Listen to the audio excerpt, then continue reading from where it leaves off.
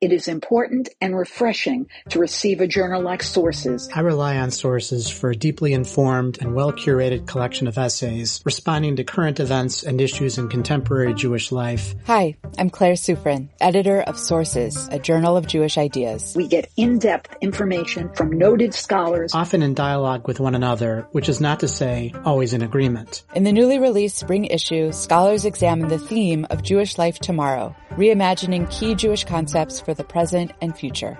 Read, reflect, and subscribe to the award-winning journal at sourcesjournal.org.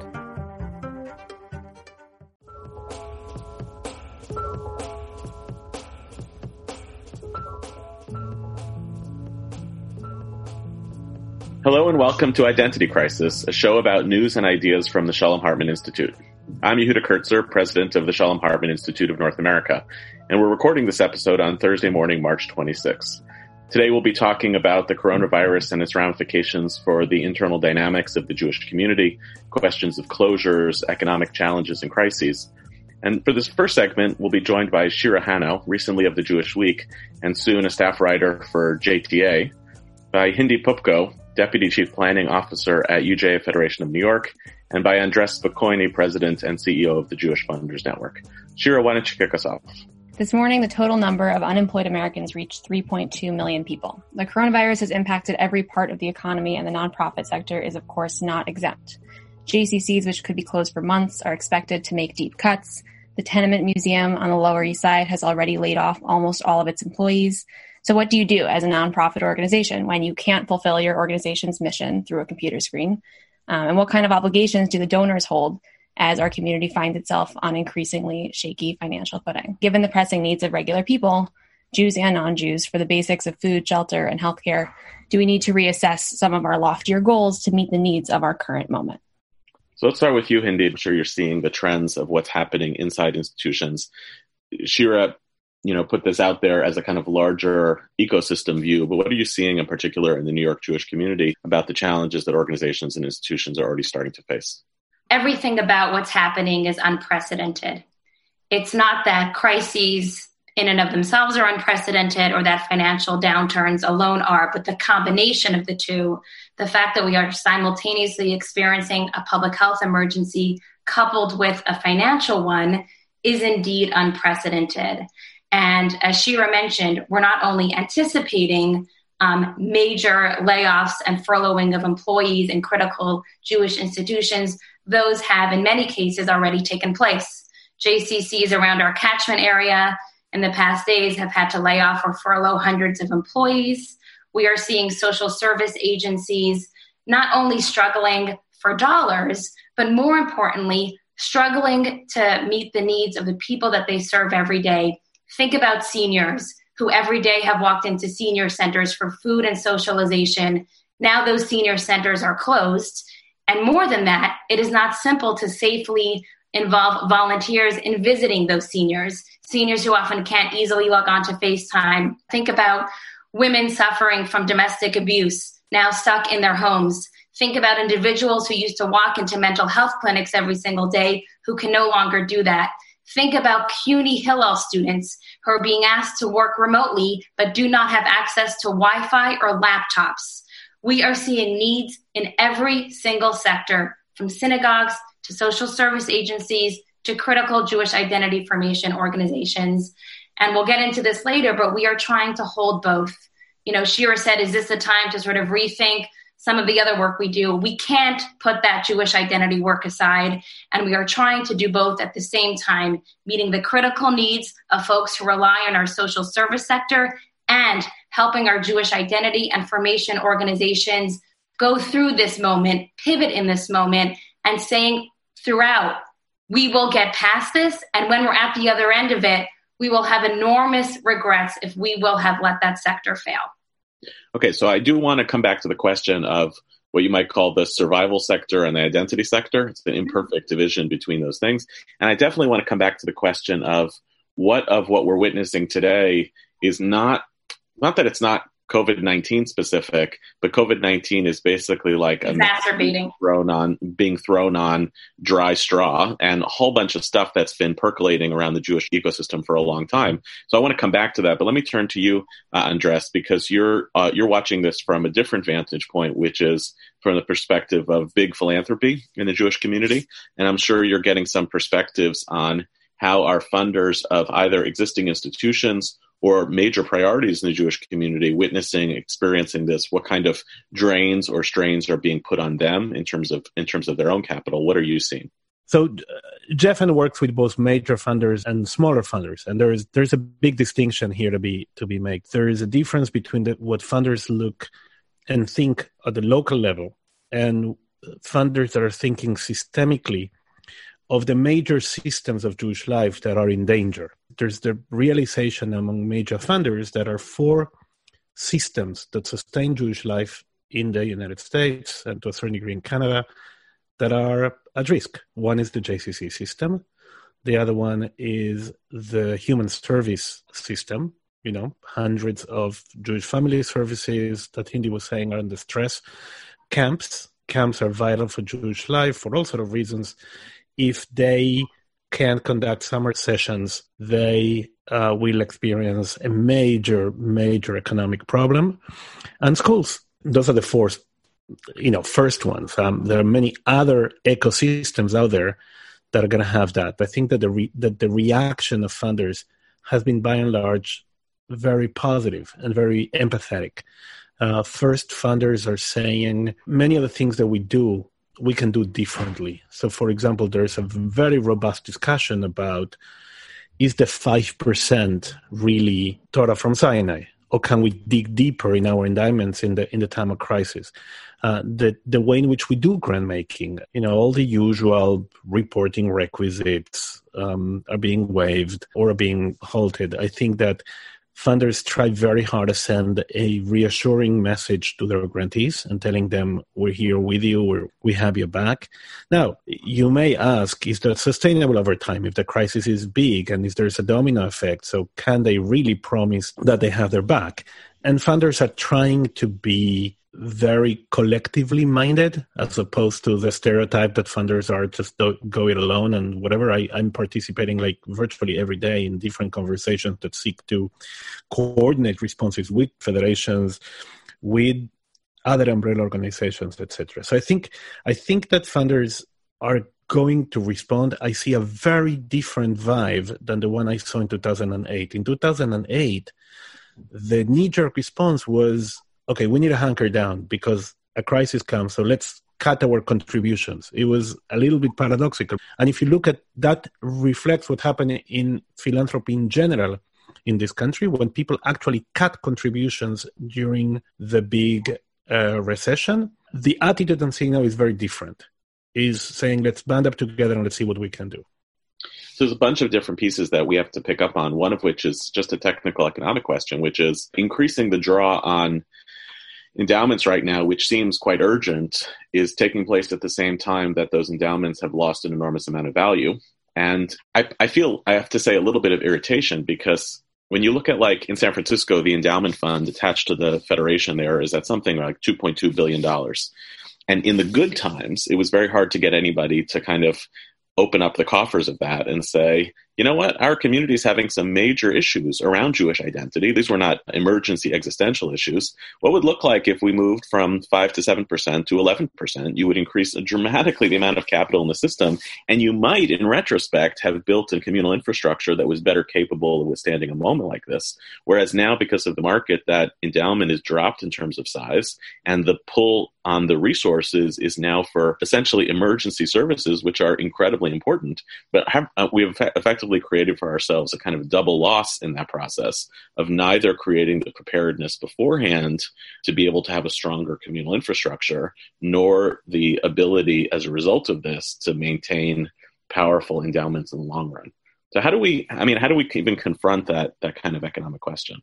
I mean, I can just speak for New York. Over the past few days, we've released $21 million from our endowment to enable nonprofits and some small businesses to access interest-free loans through our partners at the Hebrew Free Loan Society. And all I could say, Yehuda, is I don't entirely relate to the scenario that you put forth, because one of the refrains that, I've heard a lot this week is thank God for our endowment. Like, thank God, we have been responsible in the use of that endowment, because right now we are able to access it appropriately.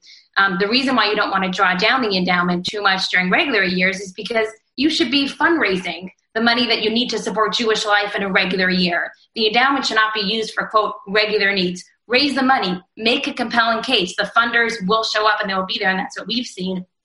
And we're really thanking God now that we have our endowment to do the $21 million loan funds. And I promise you, there will likely be more draws in our endowment precisely for this unanticipated moment. So I don't necessarily relate to the challenge that you put forth. I totally agree with Hindi. I mean, I think that every situation is unique. And I think that here, extreme approaches are never good. In the big depression, in the crisis of 1930s, UJA at the time, or Federation at the time, dropped completely. They said, there's no hold barrels. We're going to use all of our endowment.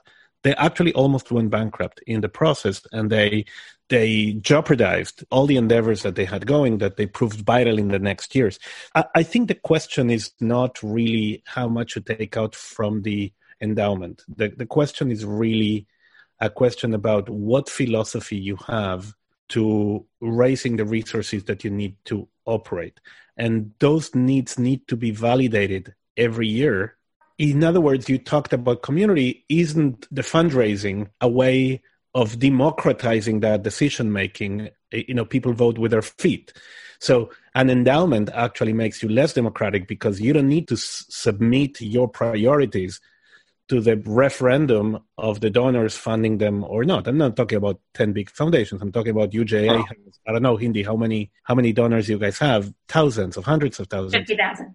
Right. So having that campaign every year is, in a way, a democratization of the process. I mean, imperfect, of course, but it is a way of Well, I want to come back to the democracy question shortly, because, UJA Federation is a complicated example, because 15 years ago, UJA Federation cut their donor roll significantly and increased their campaign, because the nature of the philanthropic market changed so significantly, which was, when you move to massive donors and individuals with a lot of wealth, to say, can an organization raise the money that's a witness to democratic processes is oftentimes really inaccurate, especially if you're held up by a small number of donors. So it actually is, in some ways, it can be anti-democratic. I want to debate that a little bit, because it comes to the question of who should be making key decisions right now for our community. But Shira, Shira, earlier you referenced an organization like the Tenement Museum. And my guess is that if an organization like the Tenement Museum is laying off its staff immediately as a result of this, presumably because they've lost earned revenue, then they are probably living month to month.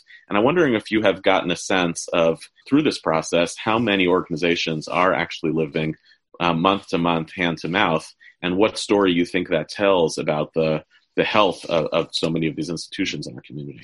Yeah, I think it's a little bit early still to tell, because for most organizations, even in New York, they've probably only been cutting back on programs that they're offering to the public, and, working from home, and all of these distancing tactics have only been in place for maybe 3 weeks maximum. So I think that we'll probably see a lot more in the next 2 weeks to a month to 2 months. But I know that I've heard from lots of people, friends who are in their first jobs or second jobs at a nonprofit, that they're not really sure whether their jobs will still be there in a few months.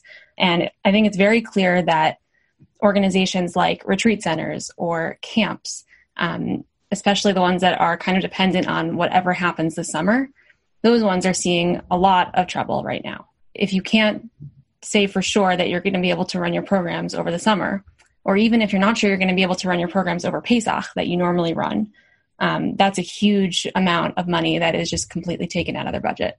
And I think the next couple of months we'll see the answers to whether those organizations can really survive. So let's assume that there are two bodies of organizations that there's almost a clear pathway of philanthropic intervention that could help at this point. One are the human services work. Hindi, you alluded to this before. Direct social services, medical services, human services, where one of the things that I think we know is coming is federal dollars. And that may not be enough. So the Jewish community can certainly supplement the federal dollars, but it also do things like bridge loaning on the assumption of federal dollars to help get to that place. A second set of organizations who are in need of philanthropic intervention are things like summer camps, who, as you said, not running camp for a year is devastating actually from the perspective of Jewish identity formation. But from the perspective of the economics, it's going to be very bad because the full-time salaries of the small staff who operate year-round depend on that money. But there, again, a kind of stimulus plan from Jewish philanthropy, you could imagine keeping them afloat because they also reduce their amount of expenses. It's bad for all of the counselors who are going to lose jobs over the summer, but it feels manageable to me.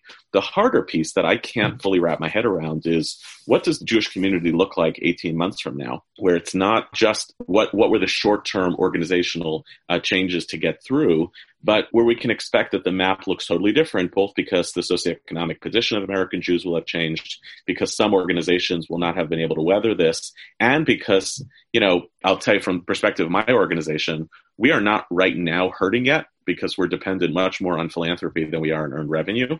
But what I'm nervous about is not now, but 6 to 12 months from now, when we have lost 6 months of engagement, fundraising opportunity, all of that work, and once we re-engage a philanthropic donor base that is much more conservative 6 to 12 months from now than it is right now. And all the current commitments have worn off. So when we come to that piece, what does the Jewish community look like in 18 months? I'm first curious what you all think. What do you think it's going to look like? But I really want to push on who should be making the decisions right now on behalf of that Jewish community, because I'm very anxious about the whole democracy question. Hindi, why don't you go ahead? Sure. I do not think your anxiety is well-founded, Yehuda. So I hope that makes you feel better. I think if you walked in to a federation board meeting or committee meeting, you would walk away with an overwhelming feeling of democracy. And what I mean by that is, and I'm not overstating it, but you will see diversity reflected. Is it the full diversity of every single Jewish community in New York? No, we're not there yet. But you will see robust debate taking place around critical needs. Is it more funding to Met Council in this critical moment around increased need around food delivery and food assistance?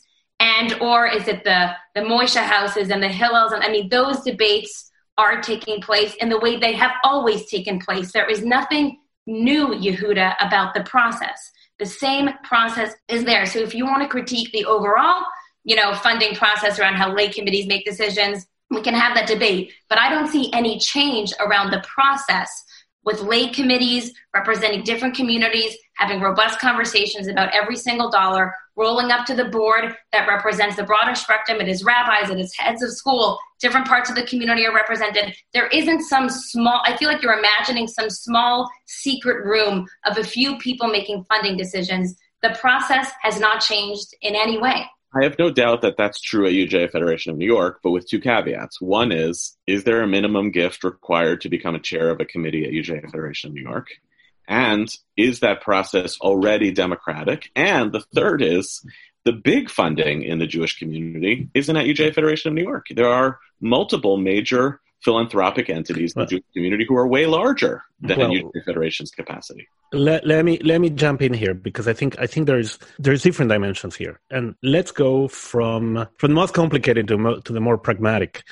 In the Jewish community, democracy is tricky, and it is tricky because any democratic process is tricky in a community from which you can opt out, right? Like a state, a country, has a democratic process because also has the monopoly of the force, meaning you don't have a choice not to pay taxes. You do have a choice not to donate to UJA. You do have a choice of not going to that shul. So when you have a possibility of opting out, democracy in the Jewish community leads to an extreme fragmentation because nobody is willing to be outvoted in a voluntary association. So I want to put this out there and I want to park it because we're all imagining all these democratic processes and they just don't work in the Jewish community. There are many Jewish communities in which people vote, like in Sweden, in Buenos Aires even. Individual Jews go and vote. The result, the most extreme win. In Buenos Aires, a community that is 95% secular, the community is dominated by the ultra-Orthodox because they had the motivation to go and vote. And the secular, they just don't show up and they don't feel committed or obliged in any way by the decision that the central community does. It's not as simple as saying, let's just open it up. Okay, so that's the first thing. Secondly, in terms of the big funders versus small funders, more than 80% of the funding in the Jewish community does not come from major funders. There are whole swath of organizations that sustain Jewish life that haven't seen a major funder in their lives. All the synagogues in the country, most of the synagogues in the country, they're supported by the members. Most day schools in the country, the impact they have from major foundations is marginal, if at all. The idea that there is a cabal of big funders that is going to decide how this money is going to allocate it is not reflective of how it happens. Now, it would change, for example, and I agree with you on this, if the big foundations would come together and said, we're going to create an emergency fund of $1 billion. So then, yes, you're going to have a very serious question of how priorities are going to be allocated there from that fund, who's going to make those decisions. But I think that when we think about democratic processes, we need to be very, very mindful of the difficulty of those processes. And it may end up looking something like an iterative process of communal consultations that we need to make as broad as possible. But I don't see a situation when Jews from the street are going to just go and vote on that. I think it's going to need to take the form of some participatory mechanism or some technocracy of looking professionally at needs and then making decisions in some participatory way. It may be true that it's not the kind of big name foundation donors that are supporting those local synagogues and day schools, but I think it is more day schools and more synagogues than you know that are being held up by 3 or 4 donors in their community. So they are the no-name big donors. As a result, day schools, that's true. Day schools are not democratic institutions, and virtually every day school is one big donor away from going out of business. So even in those contexts, they are democratic in the sense that a lot of people are paying tuition into the pot, but they are as undemocratic in the sense that they are still dependent on a different local version of big philanthropy. Right, but just to clarify, what I meant by that is that they are not going to be affected by a decision taken at the national level by a consortium of 10 big national foundations. That's what I meant. You're absolutely right. There is a 90-10 proportion that is a problem with fundraising and with philanthropy in this country that is 30 years old. But it's not going to be affected by decision taking on the national level. That's what I meant. Yeah, and partly what I guess I'm struggling with, and I in my article called for a major collective mobilization of significant fundraising with a big question of who ultimately decides on how to allocate those dollars when it gets put out there. And I found myself a little bit struggling with, like, kind of by analogy to the Bloomberg campaign, which is you need a massive oligarch to try to repair democracy, even though the very act of the way in which that goes about is deeply anti-democratic. That's the push and pull that I feel in a moment like this. Shira, I want to put you on the spot, and I'm sorry to do it in this way, but as our resident younger person, and partly because also you covered Jewish activism among young people in the New York Jewish community and nationally, but I'd love for you to bring that voice in here. What happens to the critical voice, especially in the progressive left, but among young people in general who are also suffering in a different socioeconomic position now? When you watch this kind of big mobilization of philanthropy come about, is it the solution to our problems, or is it exacerbation of the problem? Yeah, I found myself sort of thinking about the irony of this system in which we're very dependent on very, very large donors who then, if the economy sinks, feel more squeezed themselves and maybe don't feel as inclined to give in a big way. The dynamic of that dependency feels kind of emblematic of like the way that I think millennials think about their place in the economy, which is we've never known anything that wasn't unstable. So this more feels like a justification for anxiety rather than, the source of all of our anxiety. It's like we were right that things were not good. I think on the progressive activism front, a lot of people see this not as an opportunity for more activism, but again, as like a justification for some of the things that have been proposed in recent years. It's not hard to look at the situation and see a need to advocate for healthcare for everybody, or to advocate for other kinds of social justice issues like housing and prison reform and all these things. You actually saw it on Sunday, I think, if I can remember what day is what, when Never Again Action, the Jewish Coalition for Immigrant Rights that protests ICE directly, they organized a car protest at an ICE facility in New Jersey. And that was like a tremendously innovative way to do protest in this new era of social distancing. So I think that those movements are actually just more energized than ever, if they didn't already have enough to motivate them. I just also wanted to push back on the idea of, things already being kind of democratic, that I think we already are seeing some examples of the organizations who already held more power or who already had more financial or resource advantages, that they already are kind of able to do more and better in this moment. Meaning, you see it very clearly with day schools. Day schools that had more resources were able to very, very quickly migrate online. Public schools had none of that. And the day schools that have less available to them also couldn't necessarily make that switch quite as quickly. And that this crisis kind of further entrenches income inequality and also further entrenches the inequality in the philanthropic system between organizations that have been doing well for a long time and also the ones that have not been doing well for a long time. I think at the other end of this, there will be sort of a redrawing of the map. I think you'll see interesting partnerships that probably should have happened years ago, efficient mergers that make sense for everyone, whether it's because of a joint mission or a shared geography, and those conversations are already underway. What has been most inspiring to me personally, we have incredibly heroic JCC executive directors who, in a moment of laying off many of their staff members, have said, I too am not going to be taking a salary for X amount of time until this issue is resolved, at a time when you have Fortune 500 CEOs not doing that very same thing. So I think you see extraordinary moments of leadership. We also started to call people up for donations, right? We're not doing our big fundraising events. So we started a telephone campaign. These are not mega donors, just sort of regular everyday New Yorkers. 6 out of 10 people have said, yes, I want to give. Everyone is facing financial uncertainty, but people are giving, whether it's $18 or $5, whatever they can give. 6 out of 10 is a staggering number of people who are saying community needs to help community, and I'm stepping up in this time. And we also have major donors who have called us and said, I know there's going to be unprecedented needs. Here's an extra $1 million. I trust you to figure out what those needs are. So people at all levels of the philanthropic sector are standing up in incredibly unprecedented ways. And we also are inundated with phone calls and emails of people saying, how can I volunteer?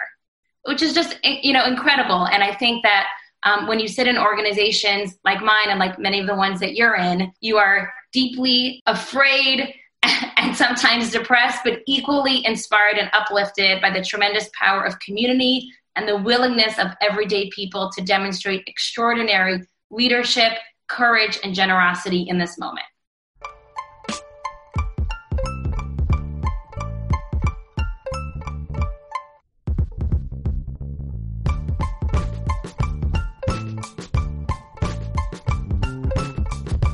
For this second segment, I'm still joined by Shira Hanau, soon of JTA, and now by Professor Avi Helfand, Associate Dean at the Pepperdine Caruso School of Law in California. Avi, you're going to lead our discussion of the text today. Why don't you take it from here? Sure. Thanks so much for having me here today. Today, what I have for reading is 2 amicus briefs filed in a recent Supreme Court decision, 2019, about a war memorial cross on government property located in Maryland. The 2 briefs, one filed by the Jewish war veterans, attacked the cross as unconstitutional. Unconstitutional because it lacks separation of church and state, but it focused primarily on the message the cross sent to American Jews. By contrast, the National Jewish Commission on Law and Public Affairs focused on the way in which religious representation was important, and even religious representations of Christians was important and valuable, and really in many ways okay for American Jews as well. I brought these texts today to give us an important window into 3 things. First, I think they give us an important window in the way in which Jews see and want to represent their Jewishness in America. The second is, I think they demonstrate very different visions of what different Jewish groups think America is, what it represents, and how religious minorities are intended to adapt and incorporate into America. And third, and maybe most importantly, given everything that's going on in the world, I think they give us a sense of what Jewish sacrifice means. By that, I mean what it means both as Jewish war veterans to sacrifice in many ways the ultimate sacrifice, and how that ought to be represented and recognized in America. And on the flip side, the story in many ways of Jewish adaptation, a willingness to change and tinker with Jewish law itself, adapt into a different host culture, is also in a certain way a theological sacrifice. And in certain ways, as a result, this case and the Jewish response to it tells an important story about how Jews sacrifice and how they want that sacrifice recognized, which I think is particularly important given the sacrifices the Jewish community is going through right now. There was a piece that circulated this past week from First Things that made the rounds about the question of whether Christians should sacrifice the communion for the coronavirus. And it related to a question of effectively religious intimacy in which, the state imposing these regulations is acting in opposition to religion. And therefore, we as people of faith who believe in Christian sacrifice at a moment like this precisely should be invested in this kind of sacrifice. Or the alternative argument is precisely we have to sacrifice in a moment like this is your own faith commitments for the needs of the Republic.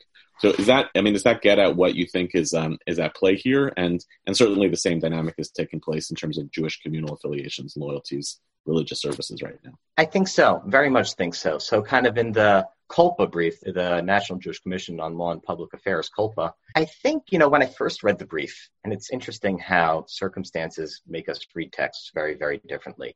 I was a little critical. I'm reading this brief where Jews show up before the Supreme Court and they decide to tell the Supreme Court that, the cross isn't such a big deal for Jews, notwithstanding what that image has meant for Jews since for thousands of years.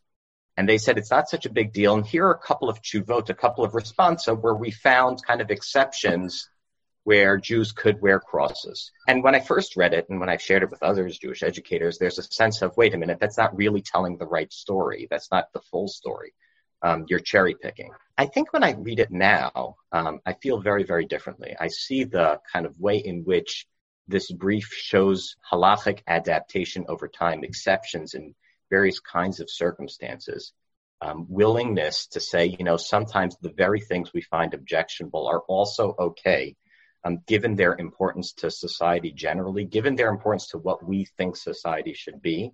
That kind of, in almost a certain way, mirrors in terms of sacrifice, not in terms of scope. I want to be very careful here. But certainly, structurally, the idea that Jewish war veterans say, you must recognize our sacrifice to this country, the idea that Jews would show up to the Supreme Court using their traditional texts and say, this is another story of how we sacrifice, how we change to allow and create a certain kind of America, I think really does track something very important in the way in which Jews live as a religious minority in this country. Part of my concern with the debate that you presented, Avi, and the relationship between these two positions is that it feels very cynically easy to reduce this to essentially partisan positions of Jews in America. It's not surprising to me that an Orthodox community that has shifted rightward in the past 2 decades broadly identifies with the Judeo-Christian narrative that the American right wants to tell about America.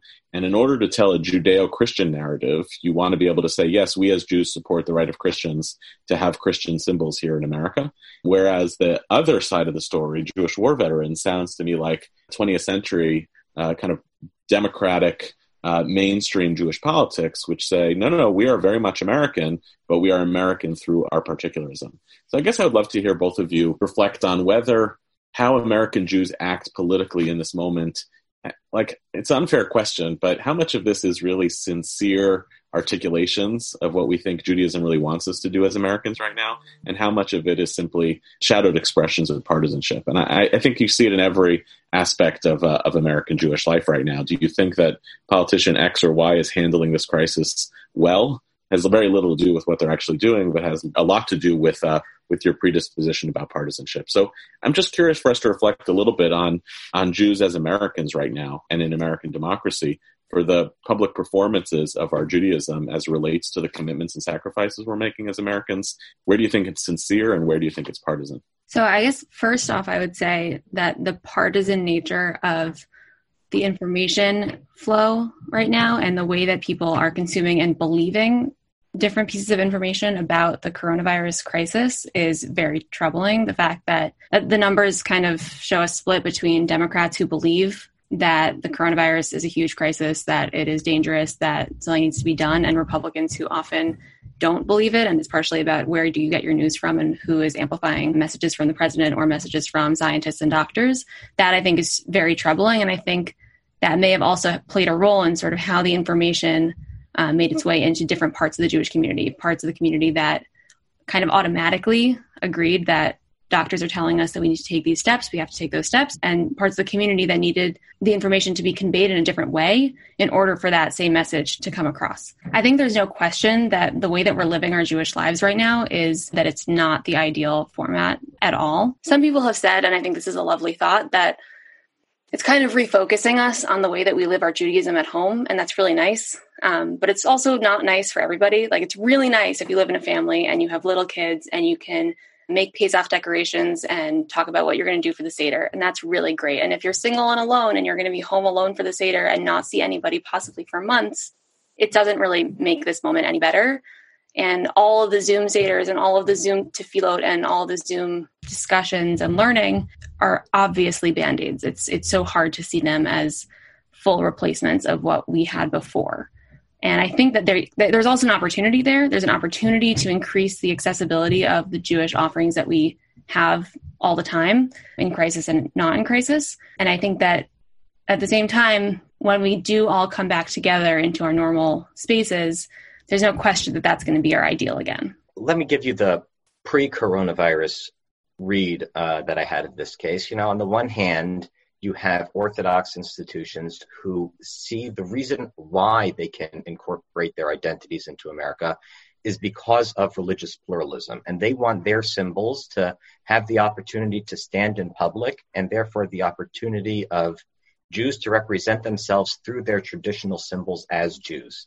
And so when it comes to a case with respect to religious displays on government property, they want the opportunity to show their symbols as well. And by the way, this isn't just the Jewish community. The Muslim community split as well. You had briefs on either side of the case for this very reason. Some Muslims wanting the opportunity to focus on religious pluralism and the ability to, whether it's government property or not government property, show their symbols and show through their traditional symbols themselves as either Jews or Muslims or whatever faith community they're a part of.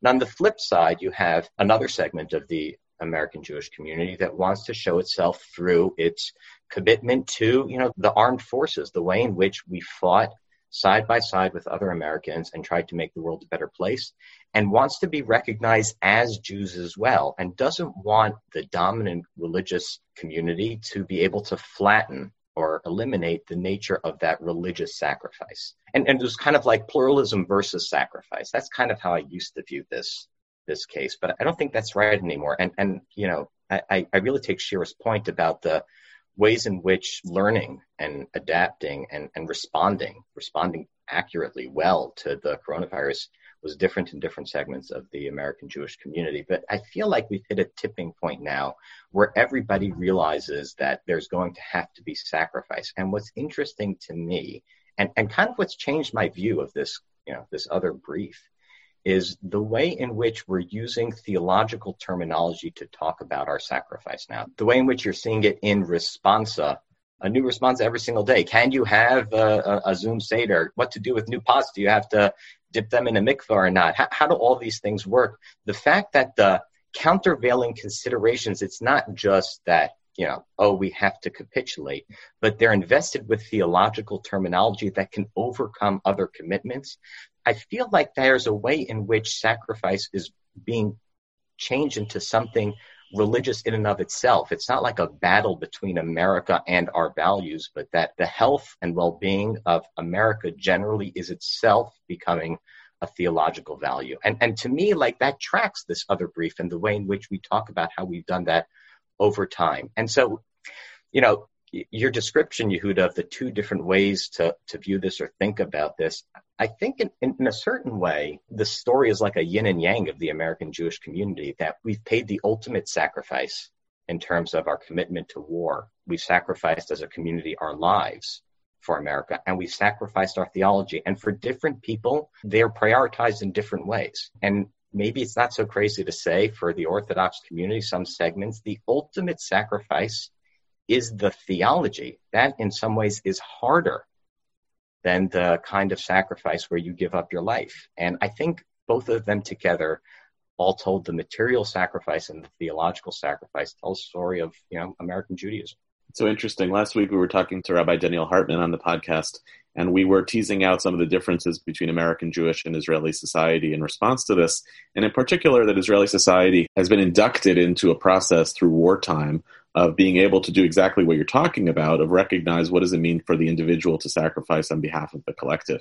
At the same time, as I've been thinking about it since, I'm reminded of some of the scholarship of our colleague at Hartman, Dr. Ronit Irshai, who has written extensively about how in religious communities in Israel, the language of sacrifice, and in particular in reference to the binding of Isaac, is one of the classic texts that gets used in religious communities to say you have to subordinate your will to God's will and be willing to sacrifice on behalf of something greater. And she has a powerful insight where she says, overwhelmingly in Israeli responsa, especially pertaining to gender, the rabbis in question use that text to make arguments about the sacrifices that women should make of their own religiosity for the purposes of the collective, the purposes of God, etc. And what I think Ronit is teasing out, and it goes to the question of sacrifice, is sacrifice, by definition, involves loss. That's part and parcel of this. But decision makers around who should sacrifice are oftentimes gambling with other people's losses. And I've been thinking about this a lot with respect to the same types of response that you're talking about, Avi, of how, to what extent when a rabbi decides you can make this leniency or you can't make that leniency, they have a fidelity to something that is bigger than themselves, which is tradition, but they're oftentimes gambling with and compromising the various losses incurred by the people for whom they're trying to answer that question. And I think, Shira, your insight about people who live alone, 28% of Americans live alone, certainly many Jews among that as well, are having these decisions. Those of us who live in religious community are having those decisions adjudicated for us by other individuals who are thinking about the notion of what should get sacrificed right now, quote unquote, the religion, America, individual experience or individual autonomy. It's not that I judge the decision makers for doing it badly. I just think that you're surfacing for us that these religious choices are, the religious choice to sacrifice always involves sacrificing something. So it has a nobility involved with it, but it also obviously incurs tremendous amount of losses. I don't know that our Jewishness actually makes the situation any different from the way that it's playing out for other people.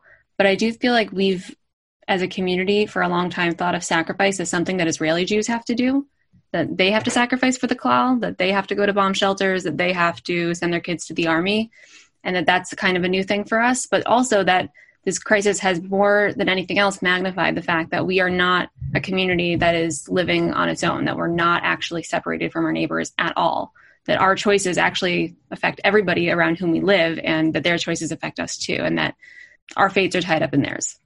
I think it's interesting to see the amount of creativity and willingness to experiment and to really go to places that no one really expected in some of these responsa and decisions that have been made for various religious communities. And I wonder, when this is over, do we contract and move to a place of like significantly less flexibility because we need to try to preserve what we had before and return to normalcy? And then also I've heard a critique as a result of some of these very creative and far-reaching decisions that why couldn't we have this kind of mindset for anyone else? Why couldn't we have that mindset when we were thinking about women who are trapped in marriages because their husband won't give them a get, a religious divorce? Or why can't we have that kind of creative thinking apply to LGBT members of our community? Why couldn't we think of doing Zoom Shabbat services for people who are homebound for reasons that aren't social distancing? And I wonder what we'll go back to when we eventually return to normal. Will we keep this flexible mindset, or will we just return to everything we had before? What stays and what goes? I very much agree. That's certainly been the response which here describes. Actually, I was speaking with a rabbi friend of mine last night who was saying how once these things are out of the gate, he doesn't see them coming back. I guess what I see optimistically in this moment is that we're learning how to do sacrifice. I think so much of the American Jewish community has not had to sacrifice, either in material ways or in theological ways.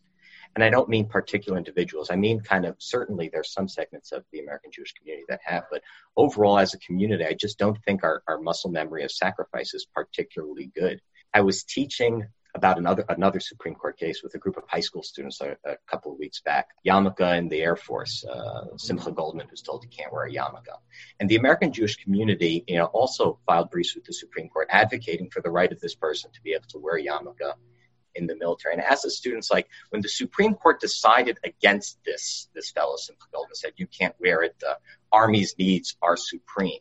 When they said that, why is that a problem? And they all said, well, it's a problem because it means that government's rights can trump religious liberty. And as a result, in the future, when we have this battle between, government and religious liberty might lose. And not a single one of them did it dawn on them that what was being lost was the ability of American Jews to both serve their country and be Jews in the way in which they wanted to be Jews. The idea that they were going to have to sacrifice the ability to sacrifice. It didn't dawn on them because I don't think they've ever lived through this idea that we Jews have had to materially, with their bodies, sacrifice for America. And I think that's something, certainly given the economics, everything on the previous segment that's going on, I think we're learning very quickly that American Jews are sacrificing their material needs for America. And on the flip side, I think the theology is true also. I don't think it's ever dawned on us that we'd have to make sacrifices for theology and what that looks like. But the question really is, did we hit a tipping point? Did, halachic decisors begin to start thinking about ways in which to invest with theological value the idea that we'll sacrifice our practices when need be for the greater good? That's something that's tried and true in halacha, but it's not something that we've had the emergency and opportunity to do that for recently. I think both on the material side and theological side, I think various segments of the American Jewish community are learning again what sacrifice feels like. And then the big question, Shira's big question is, will that translate for the future? Will we have learned something so that we begin to think on a smaller scale, hopefully, what it means for American Jews to sacrifice for the greater good in very different ways? It's a powerful image because, in contrast, you have stories of other parts of Jewish history where the bold decision to undertake by Jews was a decision of martyrdom. That's the flip side of sacrifice, to say, I would rather not compromise on my values because you believe that the administration, the Malchut, the kingdom, is in opposition to your values. So any sacrifice you make on its behalf is a sacrifice of your values. And I think you're right to point out, Avi, that in the American Jewish experience, we have quite a bit of track record already of American Jews having historically been willing to sacrifice on behalf of America. On a personal level, a big part of my family story is my grandfather's service in World War II. He didn't have a choice, obviously, but it became a big defining narrative for Jews in America. And I wonder, and I want us to continue to think about whether it's simply the case that American Jews simply haven't had to ask that question of ourselves for quite some time. What are we willing to sacrifice for America? And what do we then allow for America to stand up? What do we allow America to represent in return? And the question I think that we started to dabble in today is the sacrifice that American Jews are going to have to make. Is it going to be material? It's going to be economic. Certainly, as other Americans, that's going to be the case. Does that mean enhancing that sacrifice by being willing to give of our own material comfort to make possible for other Americans to be able to survive in this moment? But it also relates to these questions of religion. Are we willing to sacrifice the religious integrity of our own particular communal choices because we need to support other members of our community? And in doing so, by making those sacrifices, are we actually promoting good public health for Americans at large?